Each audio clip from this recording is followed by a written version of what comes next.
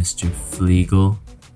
Happy birthday, Jordan. I love Happy that birthday, sound. Jordan. Thank you, Matt. Thank you. Happy birthday. Oh, you're keeping going? Okay. Jordan. Okay. It's Big Dog Ball Talk. Matt Aikman and Jordan Flegel. Wow, Matt. You know what? I've never actually heard you sing like that. Yeah, that was a little, made me very uncomfortable in certain ways, but no. I'm glad you're opening up. Thanks very for that, nice. Matt. Yeah, before we got on to actually start recording, Jordan, of course, wants to. He loves his birthday. He wants to be. He likes the. He's one of those people that the birthday's not the day. It's a birthday week. You know, it's a birthday weekend. It's a birthday month. If you don't buy him 5 presents, he freaks out. A very materialistic guy. Yeah, definitely. Yep. But that's why I put on this big show for him, and it's on tape, so he'll be able to go back and remember it fondly. Matt's all dressed up. He's got a birthday hat. He's got like all the balloons and everything. He decorated.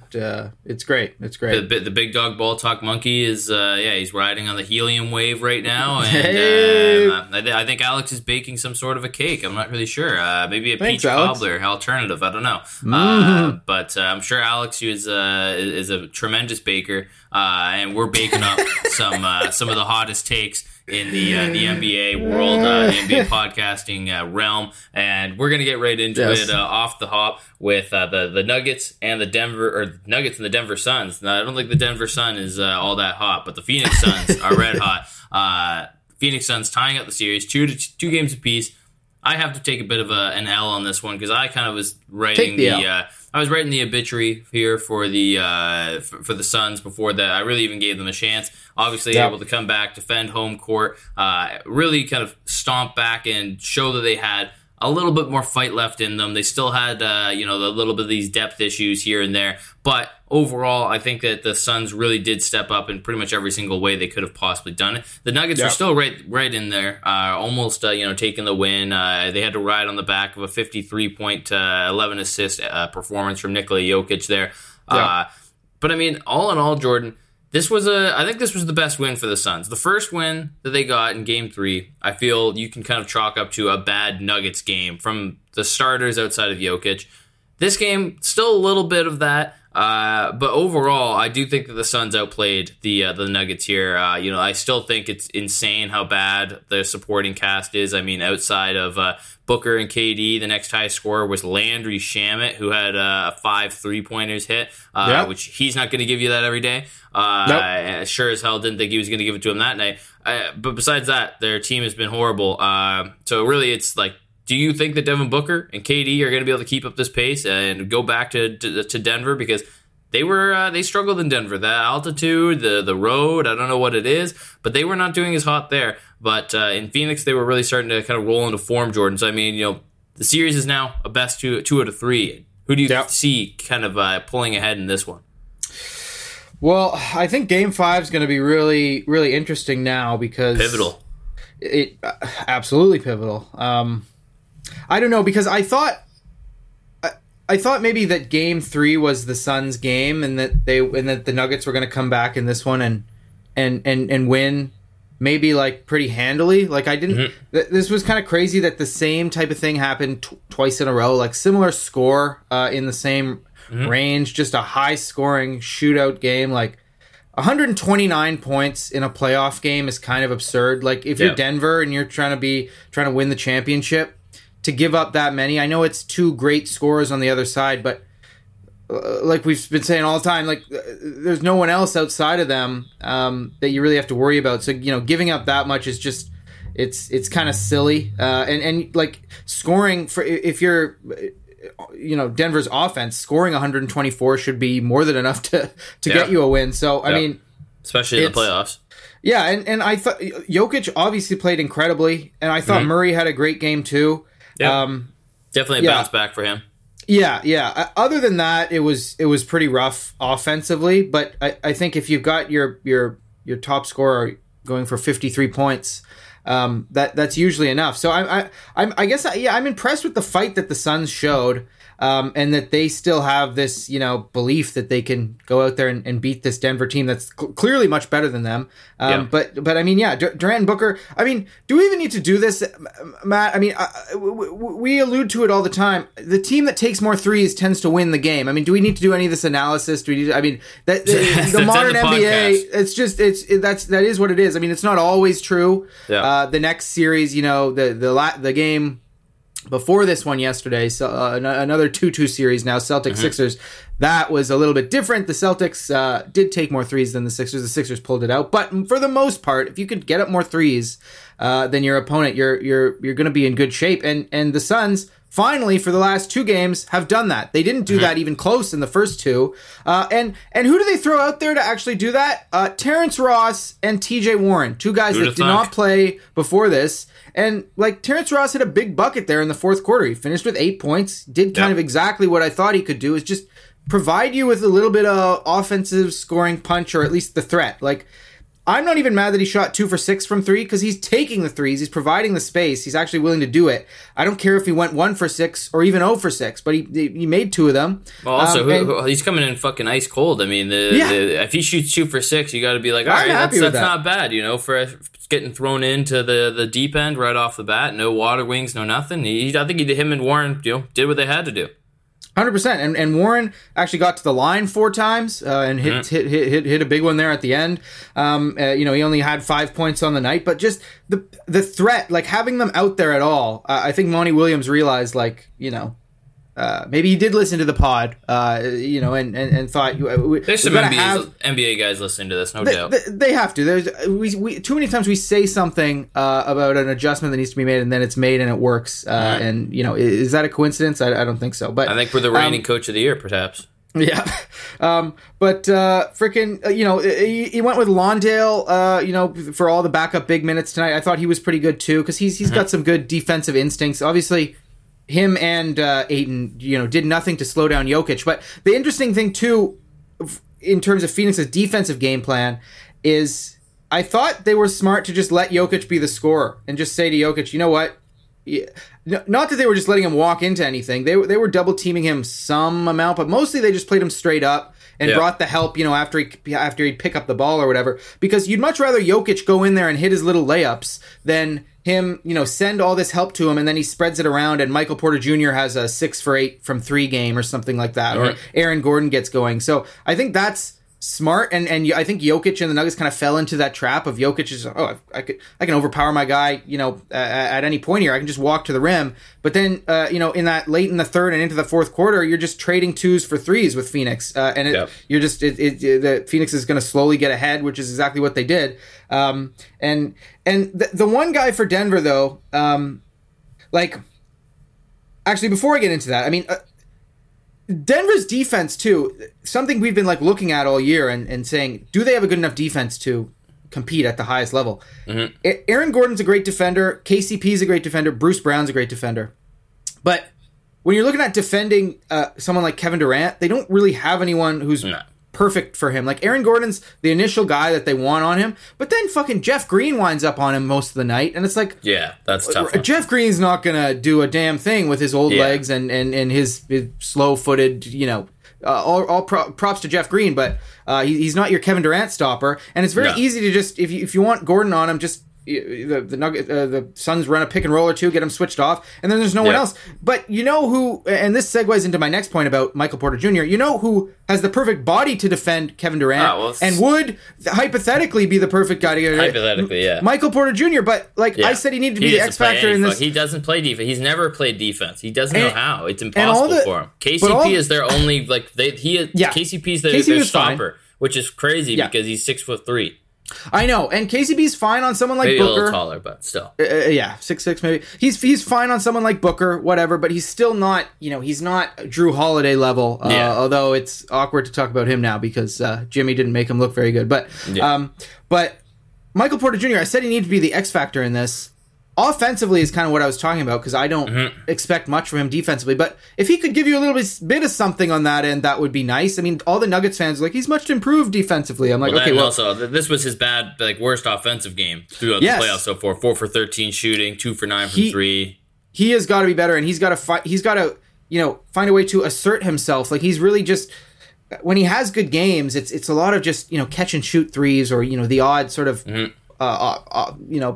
up the court off the dribble transition three here and there. He's going to be more aggressive and really, he's got to contribute more, and he's got to look for his shot more because, he's the one who can actually get off these 3-point shots against, when they're well defended. Like Murray has to do all this crazy shit to do it. Jokic will take some threes. He was 2 for 4 last night, but it's Porter. He actually took 9. He's a guy who'll actually take these, but he only hit 2 last night. He's just got to find a way to get better shots for himself. He can't just rely on Jokic being the setup man, which is what most of these Denver shooters are used to. The Suns aren't going to put that type of attention on Jokic, I think, anymore this series. I think they're going to say, Jokic, you're great, but we want you to score 50 rather than have 30 points and 15 assists, kind of closer to what he was doing earlier in the series. So good on the Suns. I think the game plan worked on either end. They're still incredibly shallow and they still, are playing Durant and Booker 40 plus minutes every game. And that is going to take a toll, but it looks like they're almost sort of settling into that like, look, every shot down the floor, we either need to shoot it. One of us needs to shoot it, or we need to, drive, draw, and kick it around. And they've actually, Monty Williams actually gave them, did them a favor and put real shooters out there. And you saw that in the fourth. How many wide open threes did Landry Shamet hit just because of the attention those top 2 guys got? So I like how they're playing. Denver's got to make some adjustments. Like they've just got to tighten up the screws defensively, and then they just need to go back to having a more balanced attack. And if you're Jokic, like. I have no doubt in my mind that he can get a little bit more creative and find a way to get other guys involved more than he did these last 2 games because, I think him being this guy who just walks into those layups that the Suns are kind of allowing him to look for, I think that is going to kind of backfire on them if they're just going to let the Suns go crazy for 3 on the other end. So they've got to tighten it up, but Game 5 will be interesting because... If you've got Kevin Durant and Devin Booker playing this well, anything can happen in any game.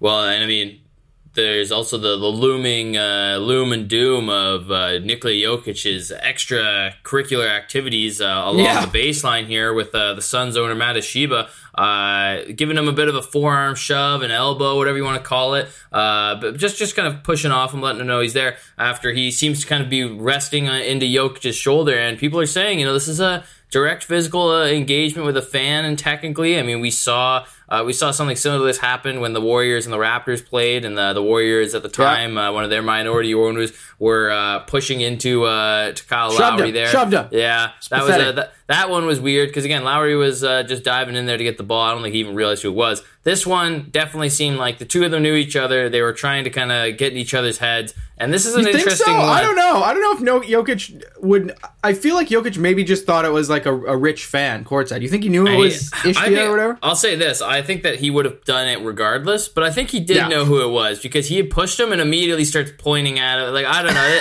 To me, this seems like he knew. To me, it seems like he knew, but who knows? I could also see Jokic just totally unaware, shoving a guy. We've seen his brothers. I don't think any Jokic is afraid of the smoke, really, from anybody. So, no.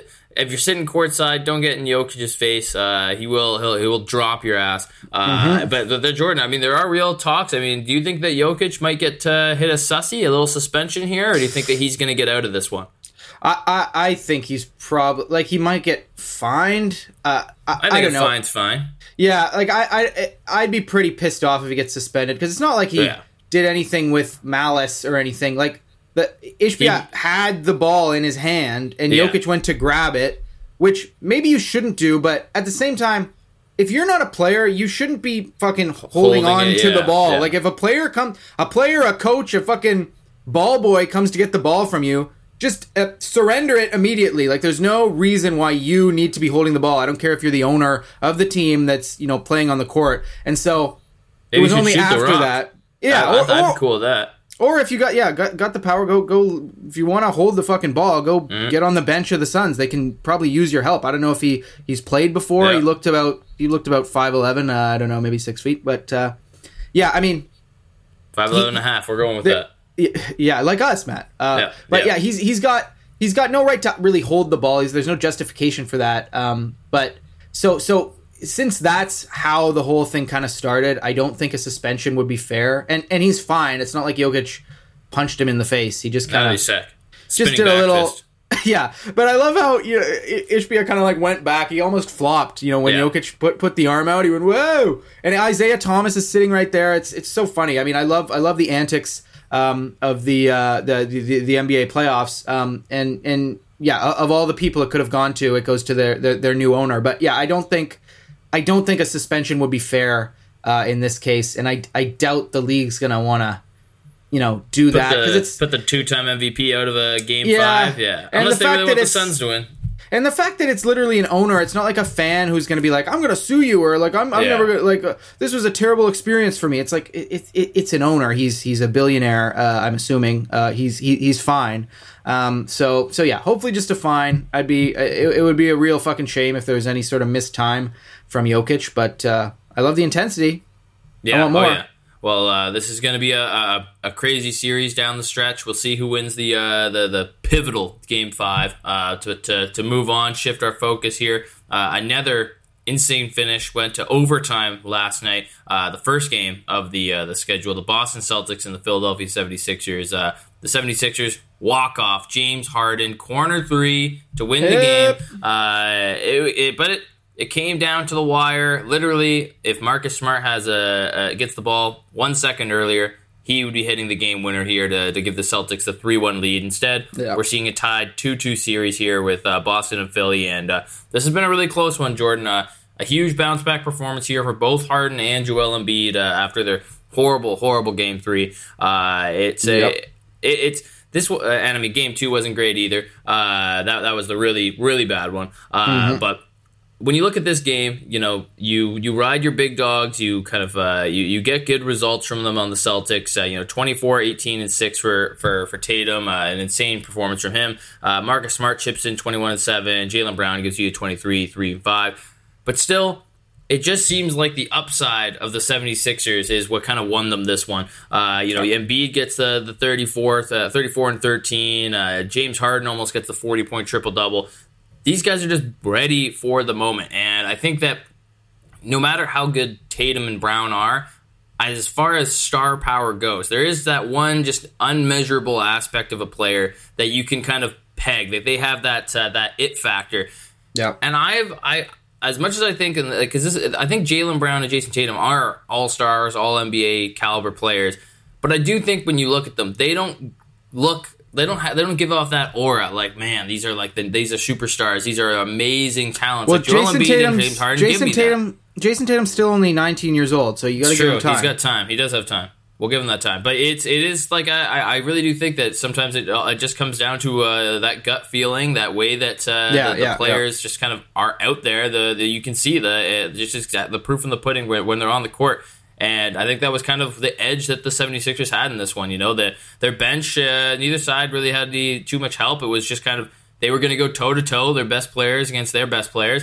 And in this one, the 76ers just had the clock in their favor. And I know you were a little bit skeptical of Mazzula's play calls there. I mean, do you like both back-to-back attempts to win the game, going to Marcus Smart? It was the exact same play, just on the other side of the floor. Yes. And I do think it's a little bit awkward that you draw up the exact same plays, same game, and neither of those shots are for your best player or your second best player. But Matt, that's the point. Nothing was drawn up because he didn't call a timeout in either instance. He just let them go, and that's what happens when you don't call a timeout. You just kind of and here's the thing too. Like I know exactly what's going on with Joe Mazzula and the timeouts. There's no way that he's just doing it. If all the players hate it, if they're like, we really want a timeout, like at the end of the game, can you start calling them, Joe? He would obviously do it. Like, he's a first-time coach. He's gonna, listen to his players. But he's definitely like trying to be big brain about it. He obviously he obviously likes the idea of just letting them play and not calling a timeout in those situations. Yes, exactly. And there are some times when I absolutely love it, when I think it's the right thing to do, because Again, it looks really cool if you can do it. Oh, I love it. Yes, and that's the thing. And also, you don't give the defense a chance to talk over their defensive, game plan. Whatever. There's some positives to it. But I know for a fact that Joe Mazzula has gone to Jason Tatum, Jaylen Brown, Marcus Smart, all these guys, and say like, okay, guys. And he's trying to be, like, the sage. The guy's like, I'm a first time head coach. I'm gonna really talk to my players. I'm gonna have a relationship. And he's asked them, do you guys like not calling a timeout, or do you guys want me to do it? What fucking player is gonna say no? Stop the game action. I want to talk it over first. Like any player is gonna say no. We just want to play it out. And I for sure that's what these guys say. But that shouldn't matter. You should know in your head, Joe Mazzula, that like. Even though, it's good in some situations, clearly you're a guy who likes to do it, and your players are saying they like it, that you still have to call a timeout in these big playoff situations, because otherwise you get something like that, where it is Marcus Smart, both times not delivering for you. I mean, the last one, he didn't get the ball in time to get a shot off, which is this whole other thing. I mean, flashbacks to fucking Grayson Allen in Milwaukee, same situation. You just don't get a shot off at the end of the day. Like, that's another reason why you call a timeout. Get everybody sort of settled so that time like left in the game is really seared in your mind. You know exactly, okay, I can take 2 dribbles here. If you're going at it sort of at this live possession and you're trying to sort of free flow and like make a move and read and react like the Celtics love to do, they don't have any plays. They're so, they're so fucking smart with it. Then you run out of time. And you don't get the shot you want. And as you said, you don't get the shot even coming out of the hands of your best players. It's going to Marcus Smart. I mean, what is this, 2017? Like, it's just a ridiculous, stupid sort of philosophy to not call a timeout twice there. And this has been a recurring issue with him all year. And it wasn't even that long ago. We think we were talking about this. Yeah, it's just. I think it's stupid. I think it's like the most sort of rookie mistake that you can do. Try and just say to yourself, oh, my guys can figure it out. I want them to read and react or whatever. And the reason it's so annoying is because they could have got a good shot. They were in the bonus. They should have probably got one. They should have won this game, or at least had a good chance. And he's driving right into the teeth of the defense. Yeah. He's right there in the paint. You're only down 1 point. I don't even know why you bother kicking it out. You probably get that call. They still had enough time that the refs, because the refs don't really like calling the whistle right at the buzzer.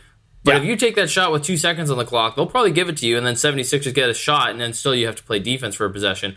But I agree. I mean, this in the playoffs, you can't really do the whole like, okay, let's see, like if the players are feeling hot, let's see what we can do. Like, no, you do have to be a little more methodical with your game plan. You can't really get away with it unless someone on your team is having a sensational night, like a 55-piece, like legitimate buckets, and they're just on fire. Maybe then I understand. You just give them the ball, tell everyone get the fuck out of the way, ISO, and see what happens.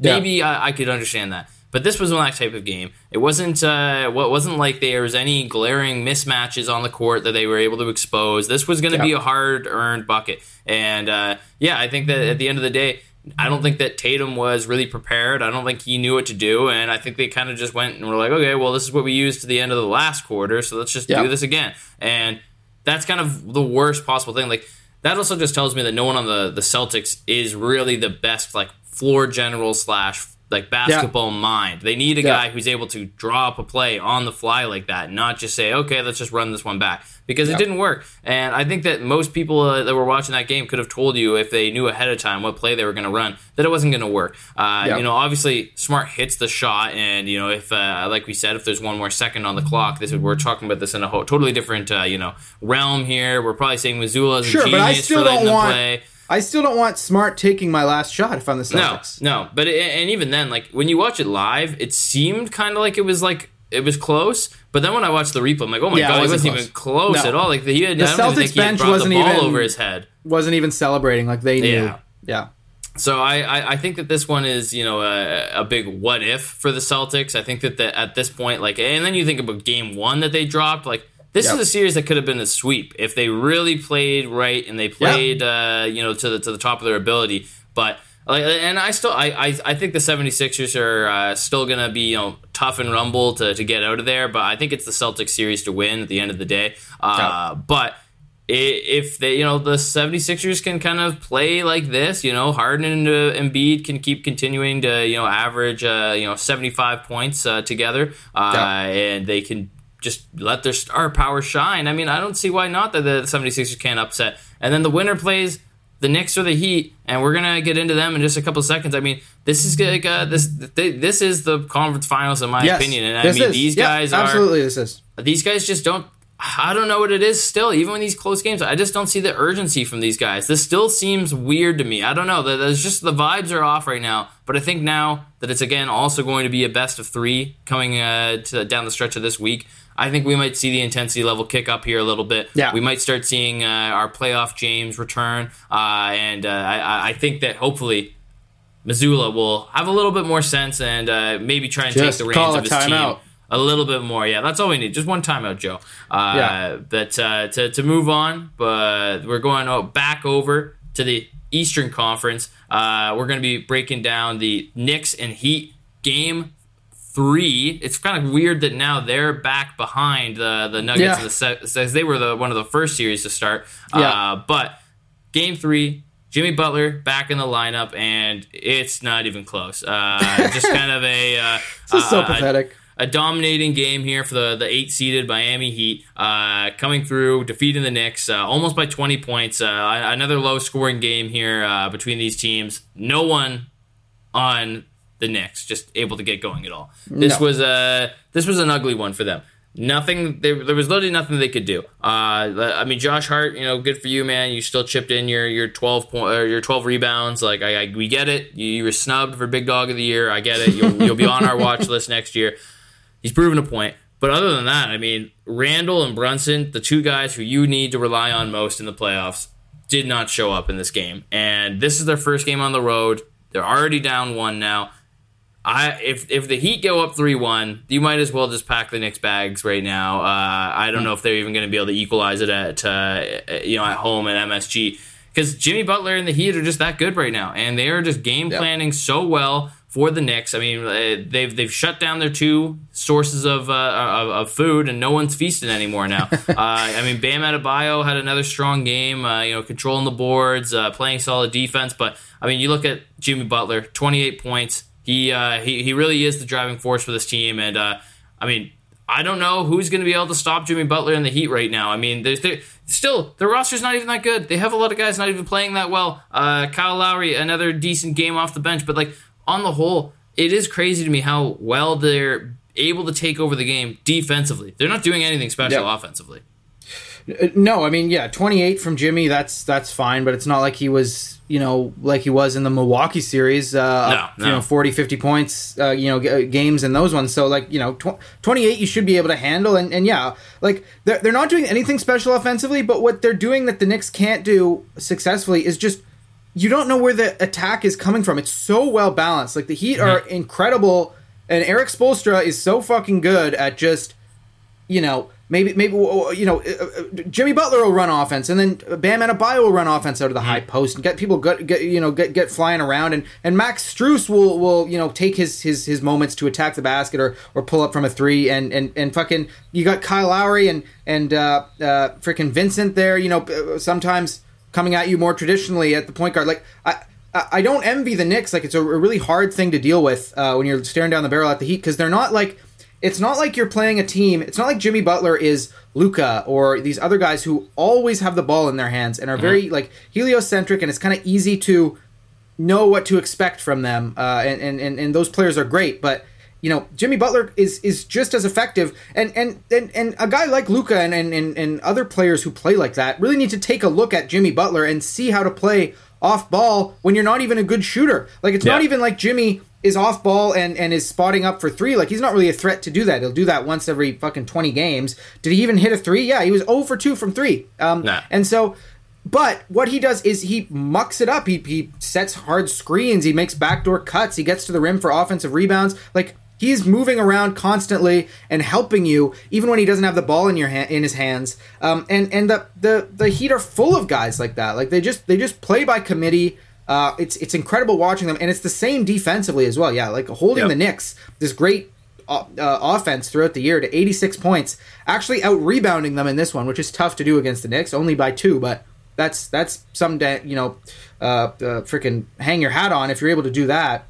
And Bam, I think, after starting out the playoffs looking not that great, has started to look more and more like himself, like that, defensive player of the year sort of type guy around the rim. Like he's such a good rim protector, and he's so mobile. He can kind of come out, and that's the other thing the Heat can do as well. Like they can switch pretty much everything. Like even though you've got some kind of weak links, you could say, Vincent's not the greatest defender. Outside of that, like Max Strus, not thought of as a good defender, but he's at least big. And you've got Jimmy and Kyle, obviously. Once again, people are trying to, people like Julius Randle are trying to post up Kyle Lowry and realizing really there's no point. You can't move that booty. God damn, this boy's thick. So, and you, like, I love who they bring off the bench too. Specifically, Caleb Martin. Like Caleb Martin is the perfect Miami Heat playoff guy to just come out. He didn't even have that good of a game last night at all, but he's just. He's not someone you want to go up against. He's pesky. He plays good defense. He can play on any team confidence. In the NBA and be good. Like he's a great, he is the perfect role player. Absolutely perfect, and perfect on this Heat team. And that's the underrated, or sort of the thing that people aren't really. I feel like people in Miami are like, oh no, freaking Tyler Hero's out. That's too bad. And guess what? Tyler Hero's out. You don't have anyone to pick on. Like Tyler Hero is actually it takes away your offensive ceiling. Obviously, Tyler Hero is a great player, but it's easier to sort of build a solid defensive structure without him there. So I'm just so impressed with what the Heat are doing on either side, and the Knicks are just kind of, I don't know, like. What they were doing to beat the Cavs, none of that is relevant in this series. Like being the tougher team, the team that's more hard-nosed, wins the 50-50 balls and is just more relentless. The Heat are outdoing that in this series against the Knicks. It's kind of the inverse, and the Knicks are like, oh my god, all this stuff we were doing, in the regular season is just not working anymore. And it's because again, like if you're the Heat, you zero in on Randall and you zero in on Brunson. They don't have anyone else who can really do anything for you and sort of create or get their own shots. Josh Hart's not really that kind of guy. RJ Barrett has come back down to earth, like you've been saying that he would. And like outside of that, like quickly, I just don't think he's there yet off the bench. Sixth man of the year. I mean, this has been. I know. He in the playoffs. Like, I mean, first round he was okay, but since they played the Heat, he's been really exposed out there. I mean, not really doing anything. Can't take the physicality yet. You can't. He's too skinny. Like he's just not. So so it's just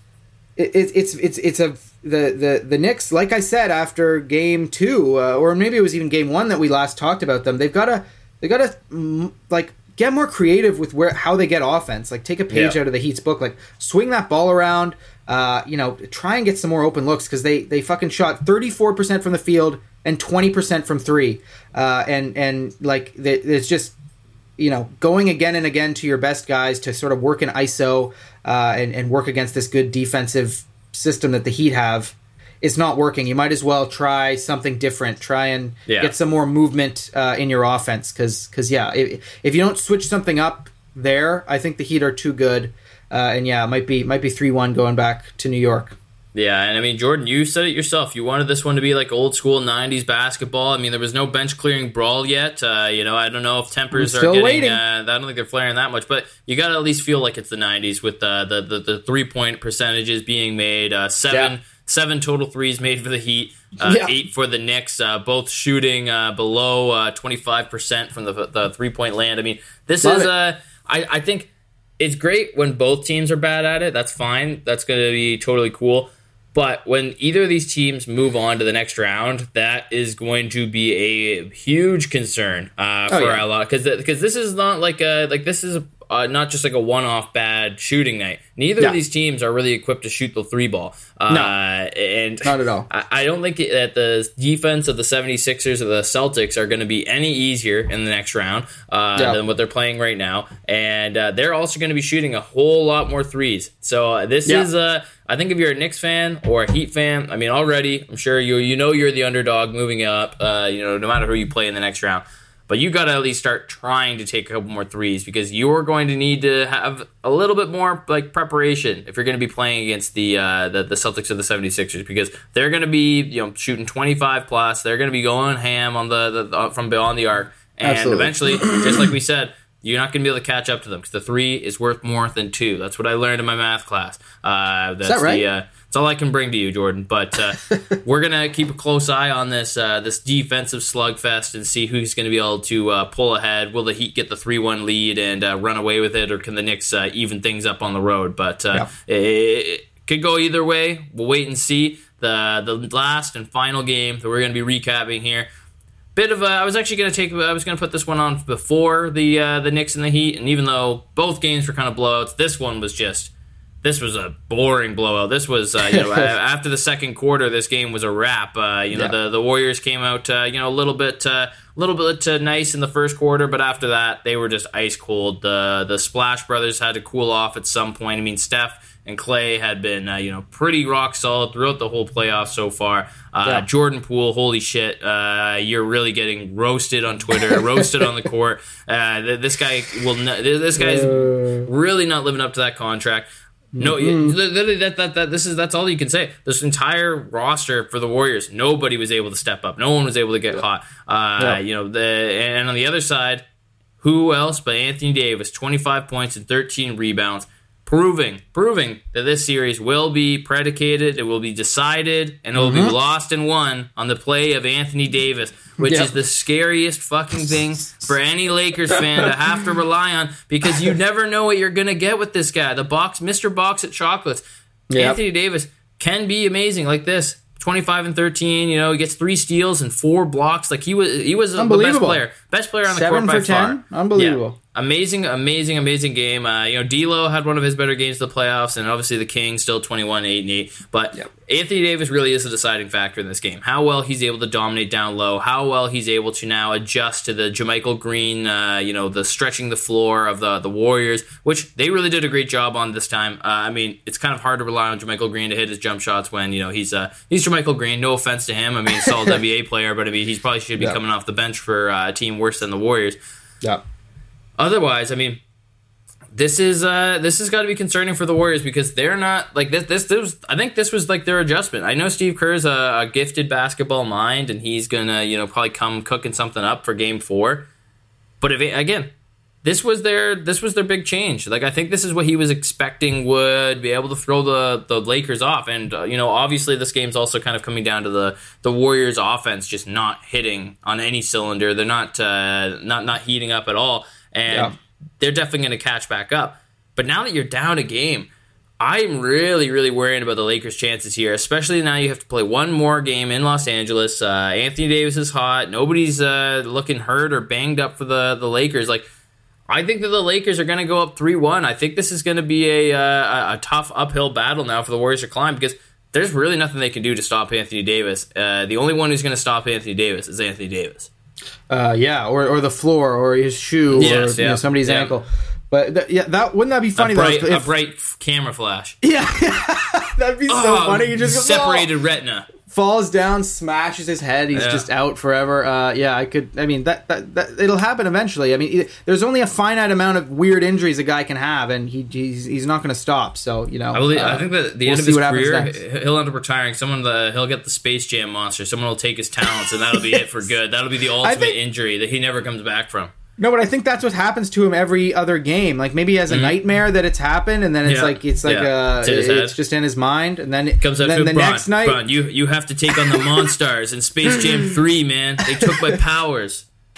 And then the next night, they come back and they sort of give it to him, and then he's like, okay, I can play again. Because they stage it. Okay, here's this ball, AD, grab the ball, magical powers. Are you sure, guys? I'm a little scared. Oh my God, Anthony. But credit to him. Like we said, every other Davis or whatever, 25 and 13. He did exactly what he needed to do. Yep. But wouldn't that be hilarious if LeBron goes up 3-1 on Steph, and then we see what happens from there? Because don't say it. He'd want revenge, I think, Steph Curry. But it was for sure. He'd have to have the LeBron James and Anthony Davis tombstones, tombstone cookies. Very cool.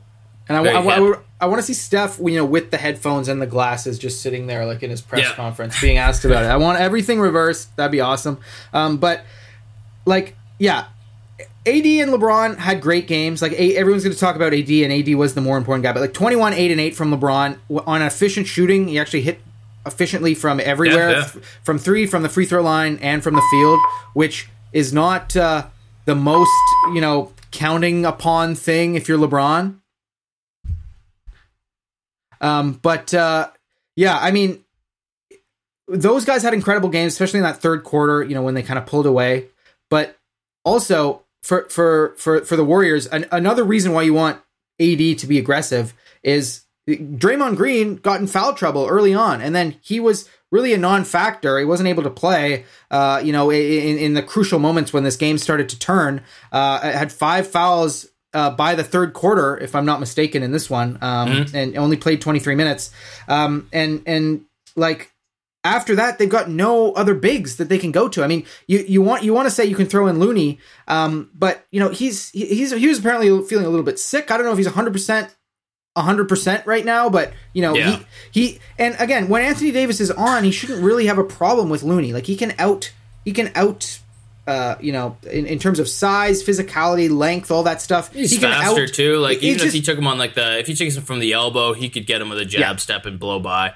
Yeah, all that stuff. Like in many ways, it's easier to go up against him than it is against a guy like Draymond, who's just sort of got a thicker center of gravity, can get up under you and it just kind of annoy you. And so, once Draymond became kind of a non-factor, and not to mention, Steph and Clay need Draymond on offense to get their good looks. Like they need that little, the split action, kicking it to Draymond, who can play, the little 4-on-3 behind the play or whatever. Like all the classic stuff they like to do. It's not as easy. People think Steph can just dribble up and just walk into whatever shot he wants. Sometimes he can, but a lot of times, for the healthy offense, and what actually makes them hard to deal with is you've got Clay looming. And you've got Steph, obviously, with the ball in his hands, but then you've got Draymond, who just knows exactly where these guys are going to be, knows exactly how to set the screen, at what angle, all this stuff. So with him out there, they just kind of without him out there, they just kind of fell apart. And it just didn't look like a game where Steph said, "All right, I have it in me to go and just fully take over here and keep us in it." And kind of like how Anthony Davis is up and down, Klay Thompson, you don't necessarily know what you're going to get from him every other game. And there's been this whole stink on the internet of people being too picky about Klay Thompson and be like, of course he's going to be bad when he comes back, or he's not going to be the same. No, and this is bullshit, yeah. Well, first of all, it's been a long amount of time, and I'm not criticizing Klay. Like, what do you want me to say? 15-7 is great? Like, it's just... yes, I understand, obviously, that he's not going to be the same guy. He still gets paid like a superstar. You got to play like a superstar. I don't give a shit. Yes, and I'm not taking anything away he did last year. He was a big part of the team that won the NBA championship. I know everyone's like trying to be like, oh, take it easy on Klay. Like, Klay's got it unfairly in the media or whatever. He was upset about what Charles Barkley said about him or whatever. And it's like, it's not about that, but you just have to look at actually what's happening. The fact that this guy people get mad about Charles Barkley's shit. Like, come on. Don't take this guy fucking seriously. It's hilarious. I know, but like this is the Klay experience, kind of like it is, the AD or the James Harden experience. It's how it is that he's gonna go off for 30 or whatever he scored in game 2, and only have half of that in game 3. And obviously the Lakers kind of adjusted. Their defense was much better on the 3-point shooters of the Warriors this game. Like they came out, and that is the game plan. I mean, what did I say? I mean, go back to our last episode. I'll I'll honk my horn. It's my birthday. I said the birthday. The Lakers, actually, I want a little birthday horn, but the Lakers need to just get back to what they did, playing, getting into the paint, dominating that area of the court, which Anthony Davis did again, and then just getting back to being good and tough defensively. They just kind of gave up defensively in game 2. They were just letting the Warriors kind of run around. And like I said, it's kind of smoke and mirrors. The Warriors got all this speed and, moving around, but you can lock in on these guys. They're not the old Warriors. They don't have Kevin Durant. And especially, as I said, if you don't have Draymond Green, is pretty close. They do have Andrew, but he didn't have the greatest game. But second best player, I'd say. Yeah, you're right. I would give it to him. But Andrew Wiggins, he actually had a good game. Even shooting the ball, he had a pretty good game. I do think I was expecting more from him defensively. I'll give him that. I'll say that. He definitely needs... That's the problem. He 127 still needs to be, points. Yeah, he still needs to be that X factor. LeBron hasn't really been hindered by him. AD is not really getting matched up with him at any points, which I actually think, maybe give Wiggins a crack at it. If you can get him out switched out there on the elbow, and then maybe you play like a soft defense. If he starts getting by you, you just kind of step out. I think you could run a zone against the Lakers. I don't know why they haven't tried running more zone. Absolutely. Teams have run the zone against the Lakers to success in the regular season. I mean, if you I really do think if you want to let LeBron take a bunch of jump shots and have Austin Reeves and D'Lo beat you, then I mean, go ahead. I think that's a fair way to go about it. I think that the Warriors have the personnel that could work in a zone defense, kind of covers up a lot of their weak defenders like Steph. I think that maybe Steve Kerr, that's your last wrinkle you throw into the fold here to see what you can do. But if you do this. If game 4 rolls around and we're watching Crypto.com Arena and I see a zone defense roll out, I want in the post-game press conference, Steve, you better say it. Big Dog Ball Talk brought you here, and we're going to bring you to the finals if you keep playing Wiggins 40 minutes a game. I want the Warriors to, because they were mad at Steve, oh my God, I've forgotten his name. Who just got fired by the Raptors? I've already forgotten. Oh, Nick Nurse. Fucking loser. I've cast him out of my brain already. But Warriors were so mad when Nick Nurse, threw out the box and won. I want the Warriors to throw out a triangle and 2 against the Lakers. Just put 2 guys on, someone on AD and someone on LeBron, and then just work that triangle, baby. Why not? Well, everybody, we want you to work your Twitter fingers. Following us at Big Dog Ball Talk. Give us a follow. Not your trigger fingers. Violence Not your bad. Trigger fingers. Yeah, we don't want the smoke. Put the guns down. Put them fists up.